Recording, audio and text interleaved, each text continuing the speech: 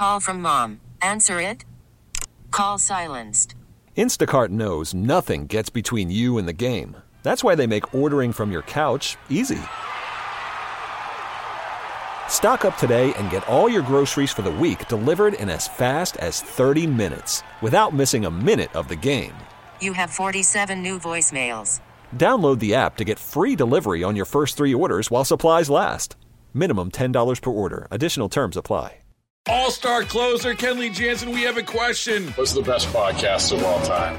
Baseball isn't boring, baby. I'm Rob Bradford, and every single day I'm sitting down with the biggest names to show you this great game is the greatest game. It's my podcast. It's my passion. It's a cause I started more than 2 years ago and is now the most prolific national daily baseball pod there is. Another fact, so jump aboard the BIB Express. Follow and listen to Baseball Isn't Boring, presented by Wasabi Hot Cloud Storage on the free Odyssey app or wherever you get your podcasts. It is Hardline on News Radio 930 WBEN. Joe Beamer, Brenda Alesi. Brenda is off this week as she recovers from surgery. We wish her a speedy recovery. Congressman Chris Jacobs joins us, and you heard GOP Chair Nick Langworthy talking in the last segment about the southern border and really the mess that has become of the southern border over the last few months. And here, with firsthand, just coming back from the southern border, is Congressman Chris Jacobs. Congressman, good morning. Good morning. Thanks for having me on. Yeah, thanks for joining us this Sunday morning. You just returned from the southern border, and what did you see while you were down there? What are the conditions right now where you were?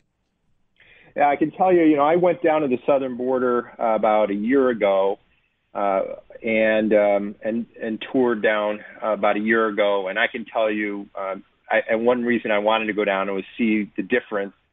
And there is such a stark difference from a relatively calm and controlled environment of a year or so ago to now. We clearly have a serious crisis at the southern border now, unprecedented levels. It's both a humanitarian crisis and a national security, domestic security crisis, and all citizens of the United States should be concerned about this. So learned a great deal in the time I was there. I went down to, I flew into San Antonio area so it was Eagle Pass and the Del Rio sector of the border area. And this year, we have the highest level of border entries that we've had in 15 years. I mean, in March, there was 172,000 illegal entries of people that were interdicted in March alone. That is, we just haven't seen that in decades. And, in my mind, it's a direct result of the reckless decisions that the Biden administration has made, reversing policies just because they were instituted by Donald Trump's administration. But they were the right policies, and they were incredibly effective.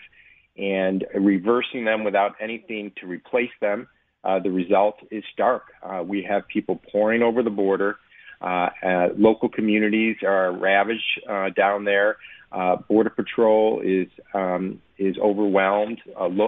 So, I toured detention facilities where we saw, young people sleeping on floors with basically, foil on their as a blanket, and we saw, we went to the border right next to the Rio Grande and had a meeting with local sheriffs who, told personal stories of what they're dealing with. While we were sitting there, we saw somebody jump into the water and just swim across the river into America. So people are doing it kind of brazenly because they know there's very little consequence to what they're doing. So I would just say, we certainly, even though the Biden and Harris administration is refused to call this a crisis, and Nancy Pelosi said last week that Biden's got this under control, it's all going well, and they're living in denial. And we've certainly, a lot of us, seen pictures of children that are in kind of plexiglass cages and things, and it's heart-wrenching to see that. I just would like to mention it's much more than just children that are coming over. because the whole process now of getting over the border is coming only comes through the Mexican drug cartels. And they are getting paid millions a day. I think it's about $5,000 for bringing one person over. So this sector alone, they determined that the cartels make about $11 million a week trafficking people over. But the cartels make more the worse the person is. So the more hardened the criminal, they make more. So there is a lot of serious criminals coming over, sex traffickers, and people. I think last week, 2 Yemenites were captured that were on the terrorist watch list. And I was talking to one Border Patrol agent who said to me, that is not an outlier. I can tell you right now, it's not a matter of if, but when a terrorist act happens by individuals that are coming over the border right now, a new sleeper cell formed and so forth. So this is a significant burden for those along the border who are dealing with this right now. I talked to one sheriff who said in his small county alone, they had 27 high-speed chases and 3 deaths in just 1 week dealing with this issue. But this is going to have national consequence because these people coming across are not remaining just along the border. They're coming up into the heartland of our country. And certainly we've always known that New York State has been a magnet because of the significant benefits they provide. And so we need, one reason I went was certainly to be better informed myself as a policymaker, but also because I believe the media and the Biden administration are trying to kind of hide this. We want to shine a light. This is very important for the safety and security of our country, and that's why we all need to talk about it, and that's why I'm also grateful that you allowed me to come on today. Yeah, and Congressman, you mentioned the policies that President Biden overturned when he took office, and those policies, a lot of Trump policies that he overturned when it comes to the southern border, he did without visiting, right? He has not been to the southern border since his inauguration. That's what we've stated, and with all due respect, the President of the United States, I know he's busy, but I think if a hurricane hit, he'd probably be inclined to go down. Well, we have far more than that as far as damage to our nation. So he should go. And I mean, he appointed, there was fanfare that he appointed Vice President Harris to solve this problem. At a minimum, she should go, but she hasn't even gone. So, and I think the Homeland Security Director finally went down, but there was no press allowed for her visit or his visit. So, I will say this is on the border a bipartisan issue. A local mayor down there is pleading for a border wall to be built along the border, the 50 miles of border in his area. We met with local sheriffs and city mayors in these smaller cities along the border, and it was bipartisan. I will tell you, almost every one of them were of Mexican descent and first or second generation immigrants. And so they were pro-immigration. Just they said, do it like we did, our families did, do it legally. That's how it's done. That's how it needs to be done. We are a nation of immigrants, but we are a nation of laws. So we right now are in a serious problem. And we're talking about thousands of people coming over. We are enabling the cartels to traffic human beings, to sexually abuse young people, and frankly, it's in a way they're enslaving some of these people because, as I mentioned, $5,000 or more to come over. If you can't pay up front, then you go into the U.S. and you're going to owe that. And you're going to be kind of an indentured servant or slave. And certainly a lot of these, when we hear about young people, they're not 5 years old. They're 15, 16, 17 years old. And, what one of the Border Patrol agents told me is this is the next generation of the gang members who are going to come up in MS-13s and things. And some of them don't want to be involved, but they have to pay back the money they owe to the cartels to get over the border. So the cartels really are evil entities. They control a lot of the Mexican country, not the government. They control the country. They are equipped with technology, and they can match any military almost ours, but they could certainly match a local sheriff. And it was just really heart-wrenching to listen to these stories. And I said, one person mentioned me, sheriffs are pretty proud people. When they're begging for help, it's serious. You mentioned the border wall and the call to extend that border wall. Did you, when it comes to the border wall, has any of it been taken down under the Biden administration? My understanding, I'm not aware of that. What I'm aware of is that they have stopped the construction of the border wall. They have also, the way the contracts were written for the construction of the border wall is because I think the Trump administration tried to push that these get done, is that the contractors get paid irrespective of building the wall.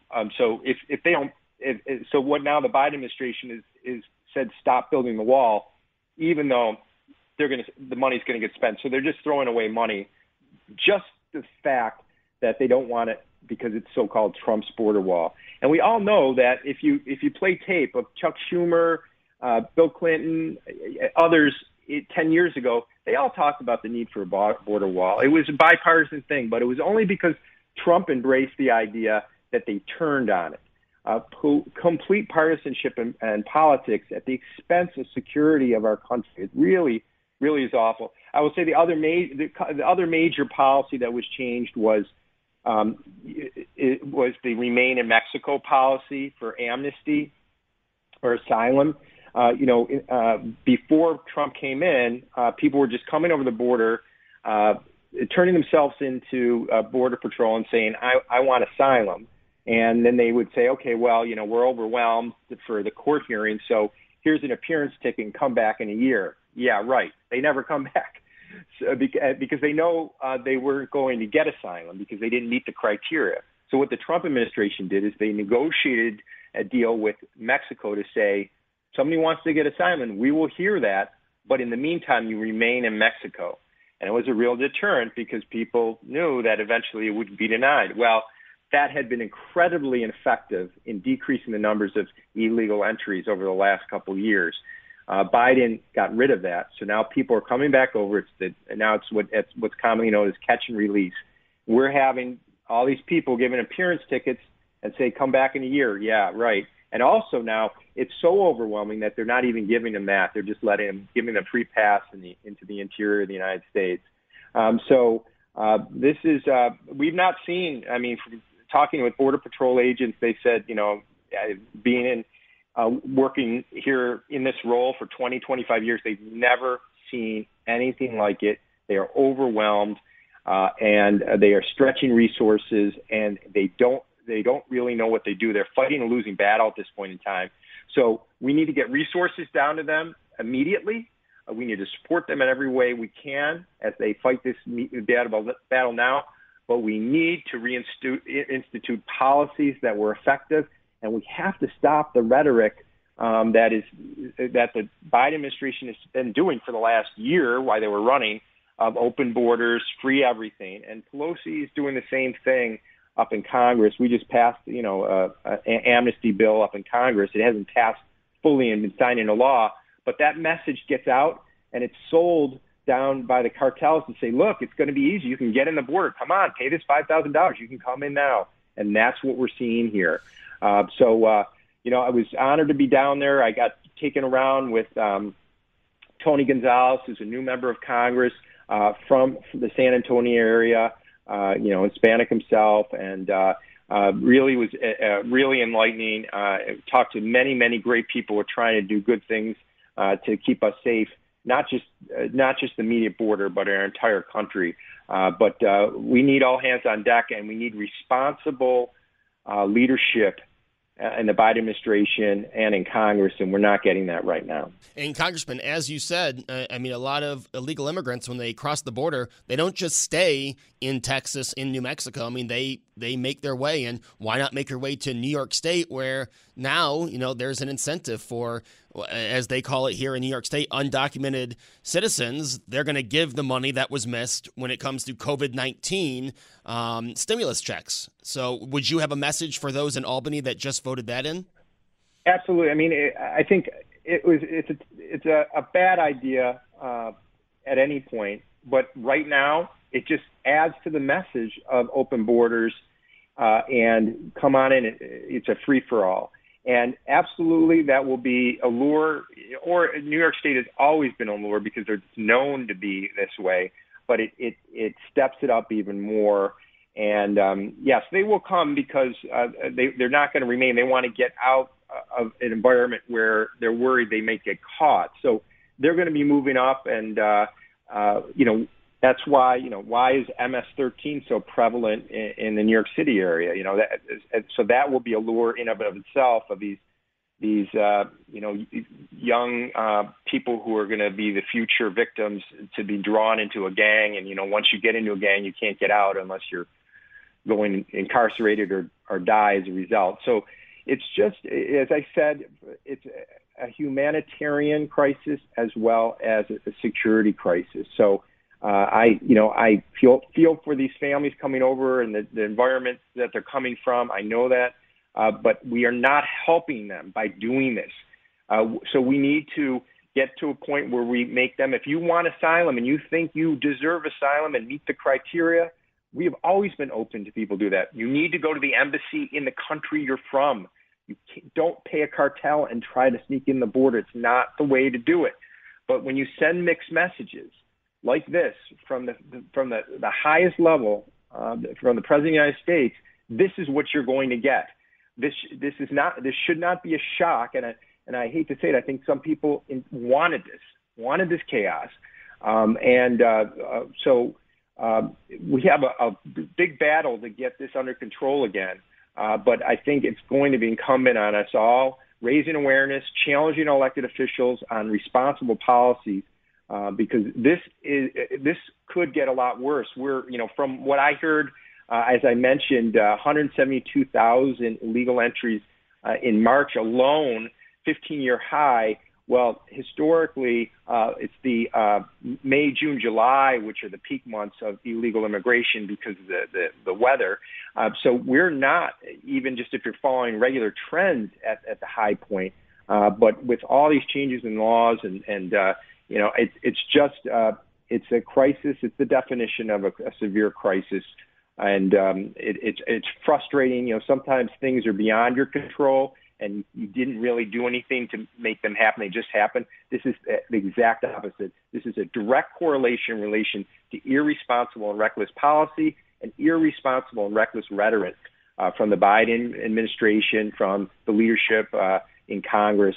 And again, it's costing lives. It's costing American lives. It's costing illegal immigrant lives, children, etc. So, I was glad to go. I wish I, saw something different, but it was as bad or worse than I had heard. Congressman, I got to ask you before we let you go, as a former state senator, what you're seeing here in New York State with restrictions, with the governor still having control over his executive orders and extending that food with drink mandate. What do you think about, especially the businesses in your district, with these restrictions being extended for at least another month?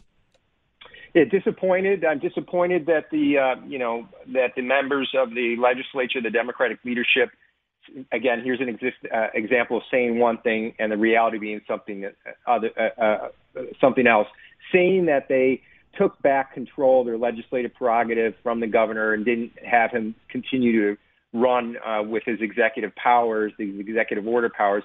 But in reality, they did nothing. They kept all his executive orders in place and his ability to mend those executive orders, which he's doing right now. So, I think somebody can make the case they shouldn't be paid because they are not really legislating and doing their role as an equal branch of government.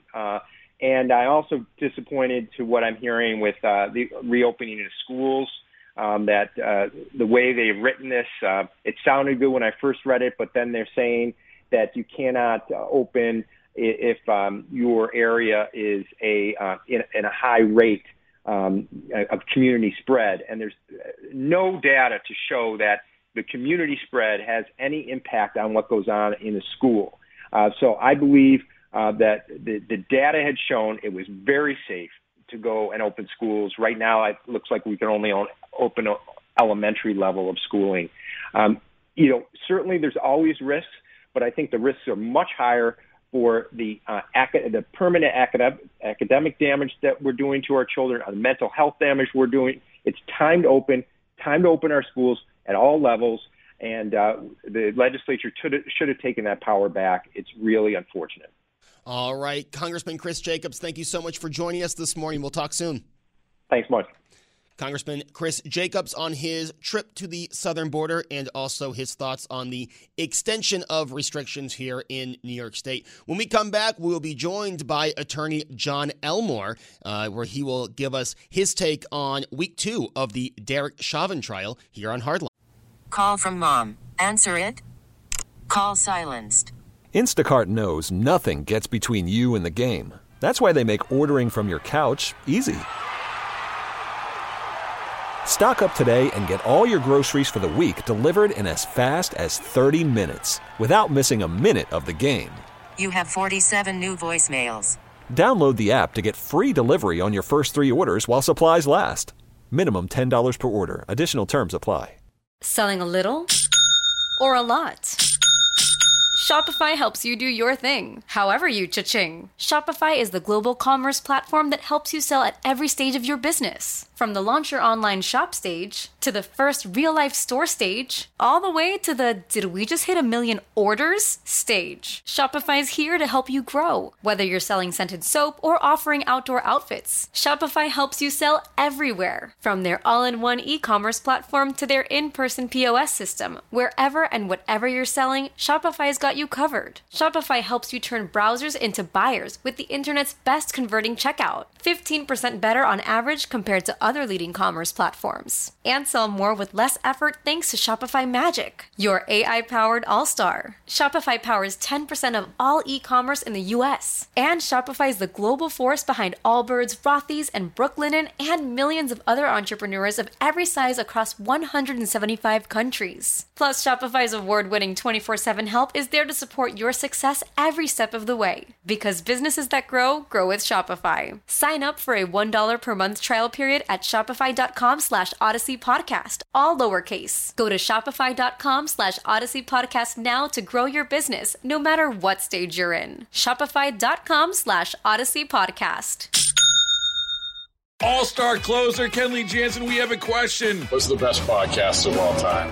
Baseball isn't boring, baby. I'm Rob Bradford, and every single day I'm sitting down with the biggest names to show you this great game is the greatest game. It's my podcast. It's my passion. It's a cause I started more than 2 years ago and is now the most prolific national daily baseball pod there is. Another fact, so jump aboard the BIB Express. Follow and listen to Baseball Isn't Boring, presented by Wasabi Hot Cloud Storage on the free Odyssey app or wherever you get your podcasts. This is Hardline. My name's Joe Beamer. Brenda Alesi is recovering from surgery, and we hope she has a speedy recovery and is back with us very soon. Joining me this segment is attorney John Elmore to talk about the Derek Chauvin trial, and let's get right into it. John, I have to be honest. I thought after the first day of this trial 2 weeks ago, there was a lot of coverage. All the networks had gone into it. Do you feel the second week of this trial didn't get the coverage the first week did?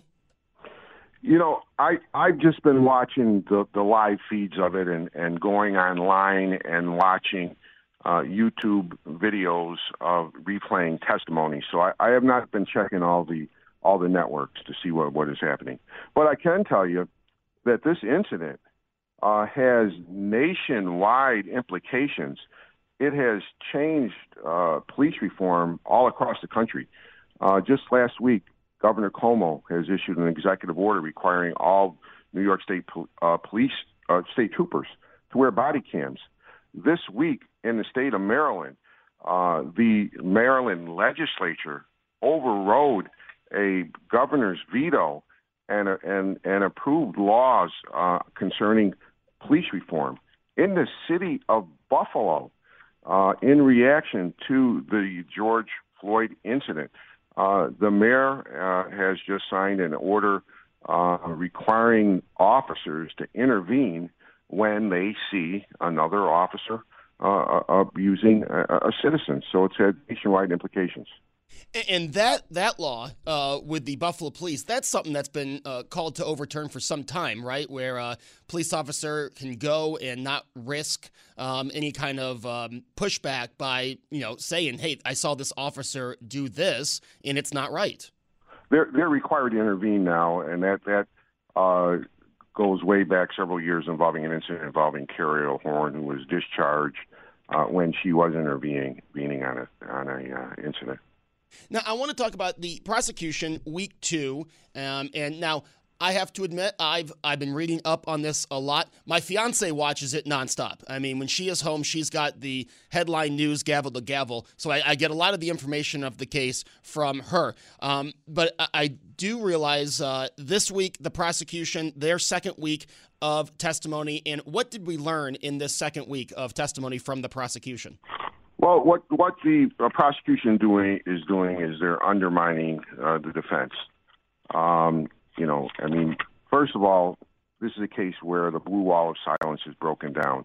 You had the Minneapolis police chief, Madera Areno, testify that the restraint, the knee on the neck that Chauvin used was against and in violation of department policy, that the restraint should have stopped when George Floyd stopped breathing, that he should have made efforts to revive him.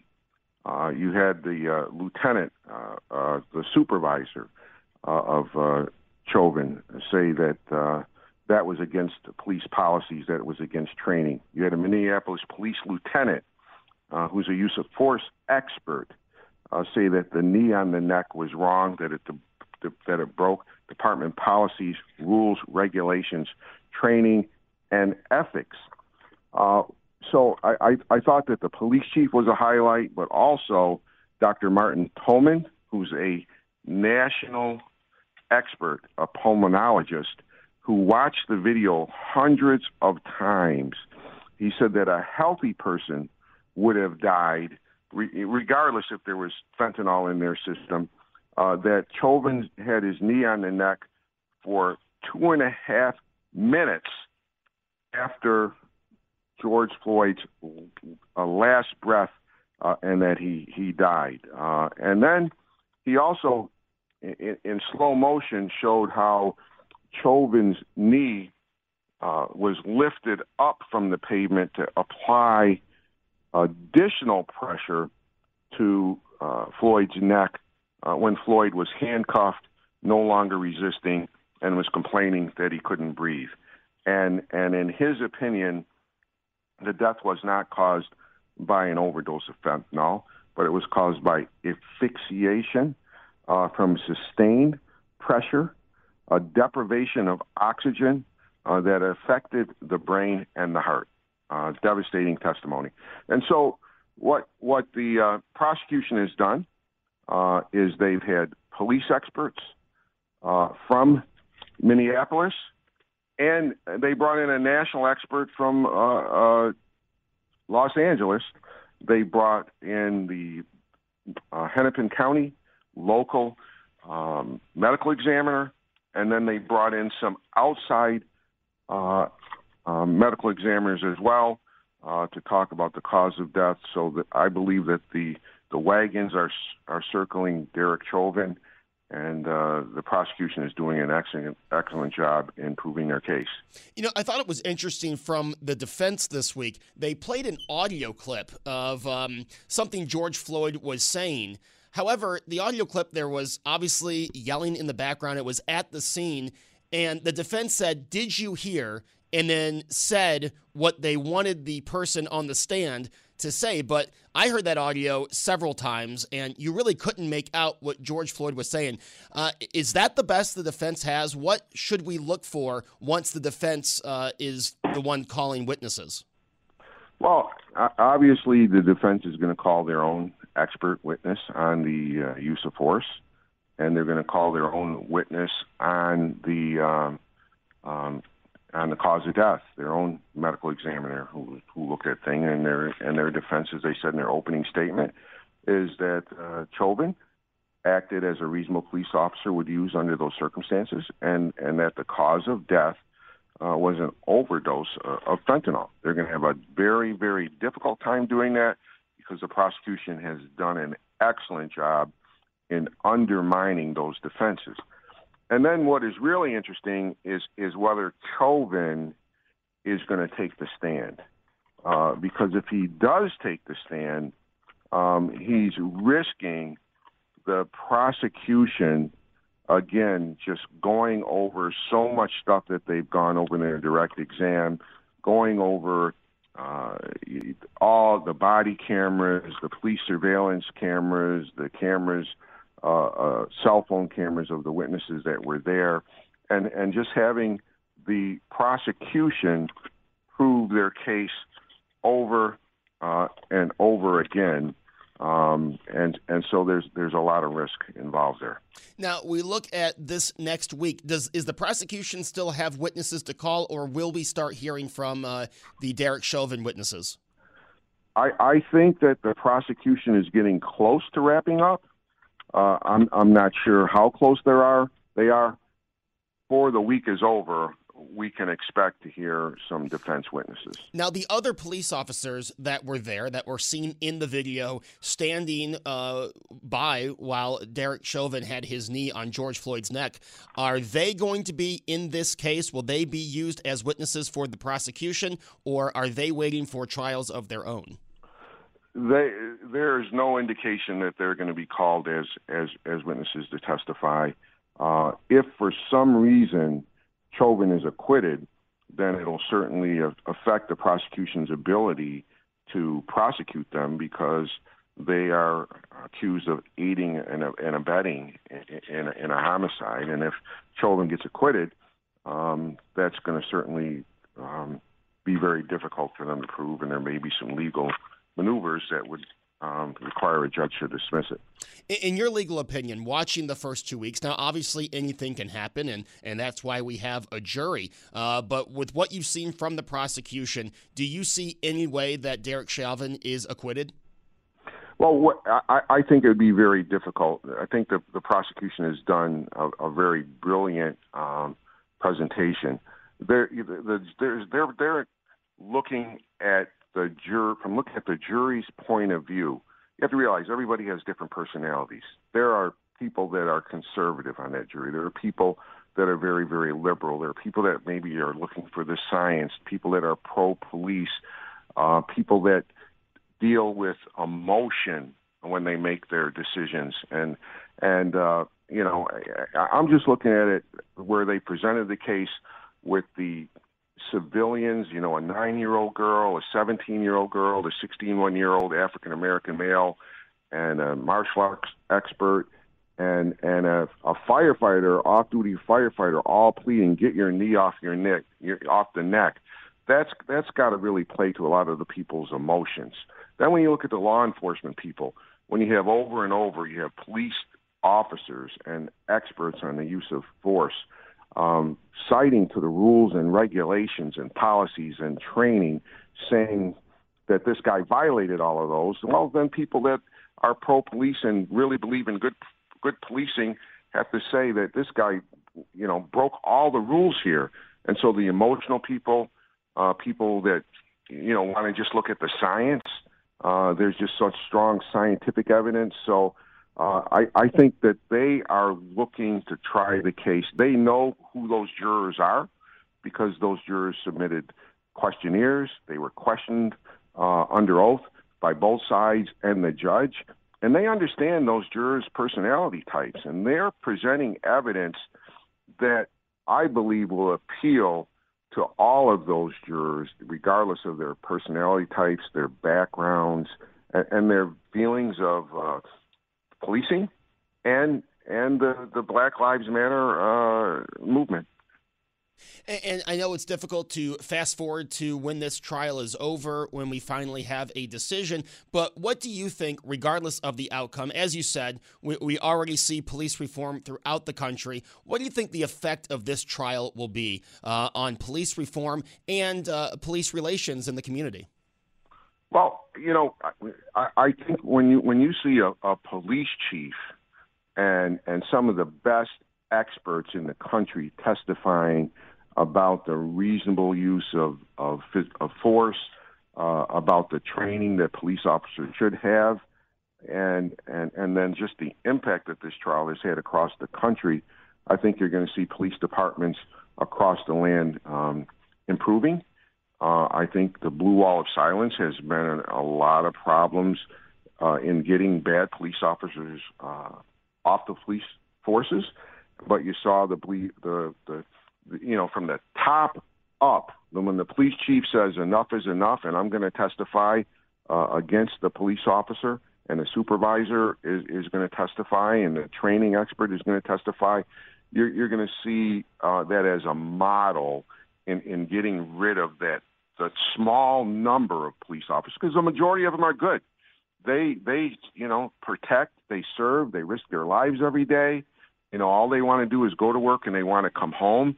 But those few that are out there that just get away with things because other police officers are afraid, and the culture says you don't testify against a police officer, you're going to see that to start to break down. And I think that it's going to be a good thing for society, because I do believe there's going to be a conviction. John, I know I kept you a little longer than I had said, but before I let you go, anything you wanted to say that I did not ask? No, just thank you for this opportunity. I appreciate it. And John, I hope when the trial's over, we can catch up again and get the expert analysis. I really appreciate it. Please do. Thank you. Thank you. Attorney John Elmore joining us, talking about the Derek Chauvin trial. And on Friday, Susan Rose and Brian Mazurowski spoke with Mark Remillard, who is covering the case for ABC. Here is that interview. We start in Minneapolis this hour. Powerful testimony in the Derek Chauvin trial from a medical expert. Mark Remillard has been following this trial for the last 2 weeks. Can you tell us, Mark, about Dr. Tobin, Dr. Martin Tobin, and what he told jurors? Yeah, he had some very forceful testimony yesterday on behalf of the prosecution. He is a medical expert. He's a doctor, but also a medical expert in pulmonary issues as well as critical care, and was hired by the prosecution as an expert witness. And he said that his review of the video footage and other parts of this case lead him to believe that Floyd died from low levels of oxygen. And he says this damaged Floyd's brain and then caused his heart to stop. And he says that there were 4 main reasons how he concluded that. He said that Floyd was in the prone position, which means he was on the, laying on his stomach, which can make it more difficult to breathe. He said that with his hands behind his back and handcuffed, as we saw in the video, it wasn't just that, but also that the officers were pushing his arms upward into his upper back, and so that would restrict his breathing even more. Then he was sandwiched between the officers and the hard asphalt, particularly on his left side, so he was having really restricted his ability to expand his chest and take in air. And then finally, he says the knee on the neck that was applying pressure to the hypopharynx, which is a part of the neck, a very narrow passageway where air flows through. And he says that was restricted, and that led to a lack of oxygen that ultimately led to his death. How did the defense try to kind of cast doubt on some of what was said? It was tough. I think it was a tough cross-examination. Dr. Tobin was quite sure of his conclusions and was forceful in rejecting theories that were floated by the defense about how he, what other conclusions could be reached, for example. So the defense asked him about, the medical examiner's report says that there were no injuries to the neck of George Floyd. Would that affect your opinion on the fact that you say his neck was compressed? And the doctor was just bluntly was like, no, not at all. I wouldn't expect to see any bruising in his neck, because the forces that are required to restrict your breathing are different than the forces that require bruising. So I wouldn't expect to see that. Then the defense said, well, what about drugs? He had, fentanyl in his system, and couldn't that cause low levels of oxygen? And the doctor said, yes, it could. However, in looking at the video, I was able to determine, as you see his George Floyd's chest cavity expand and contract, that his breathing rate was relatively normal, that he calculated a breathing rate of 22 breaths per minute. He said that's quite normal. But if someone's dying from fentanyl, they have a depressed breathing rate. So he said, I would have expected to see something more in the line of about 10 breaths per minute. And so to me, that does not signal fentanyl overdose, the doctor said. So really got out quite forcefully against a lot of the defense's cross-examination, where they weren't so much as challenging him as more trying to float other theories, and he seemed to really push back on those. Mark, it seems also another powerful moment yesterday was the doctor telling jurors to feel their own necks, to feel the cartilage in that. Did the defense raise an objection to that? Yeah, so this was, so he was talking about, I think the takeaway from this was what he was talking about here was there's an image where, from the video, where George Floyd's face is virtually smashed into the pavement. And what he says is going on here is George Floyd, is pinned to the ground, laying on the left side of his face is on the pavement. Chauvin's knee is on his neck.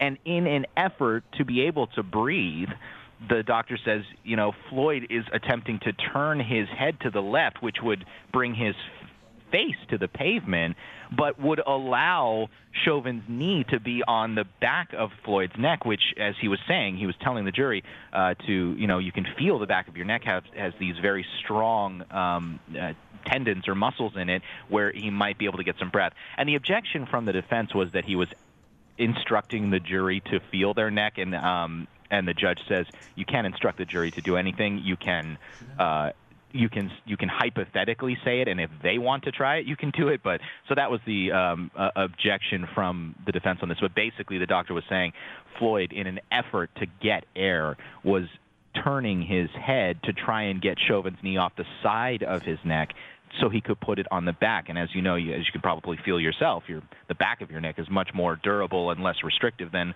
the front or side of your neck. Right. Hey, Mark, thanks so much for the update once again. That's Mark Remillard covering the Derek Chauvin trial. And that was from Friday. My thanks to Tiffany Hensby from CTV, Nick Langworthy, GOP chair in New York State, Congressman Chris Jacobs, and Attorney John Elmore. I thank you all for joining me this morning. Don't forget, tomorrow we're back live local Buffalo starting at 5 a.m. with Susan Rose and Brian Mazurowski. And then Brian Mazurowski and Joe Beamer, Beamaz and Beamer from 9 to 10. Bellavia 10 to 2, Bowerly 2 to 6, and Tom Puckett will wrap up your day with Buffalo's Evening News 6 to 7. And it's the final week for your chance at $1,000 thanks to the WBEN Spring Stimulus. So be ready tomorrow morning starting at 7 for that code word at the top of the hour from 7 a.m. to 5 p.m. for your chance at $1,000. Meet the Press is next, and then, as you know, we've changed our schedule here at WBEN. From 1 to 4 today, it'll be the best of Mark Levin. Have a great Sunday. We will be back here tomorrow morning on WBEN.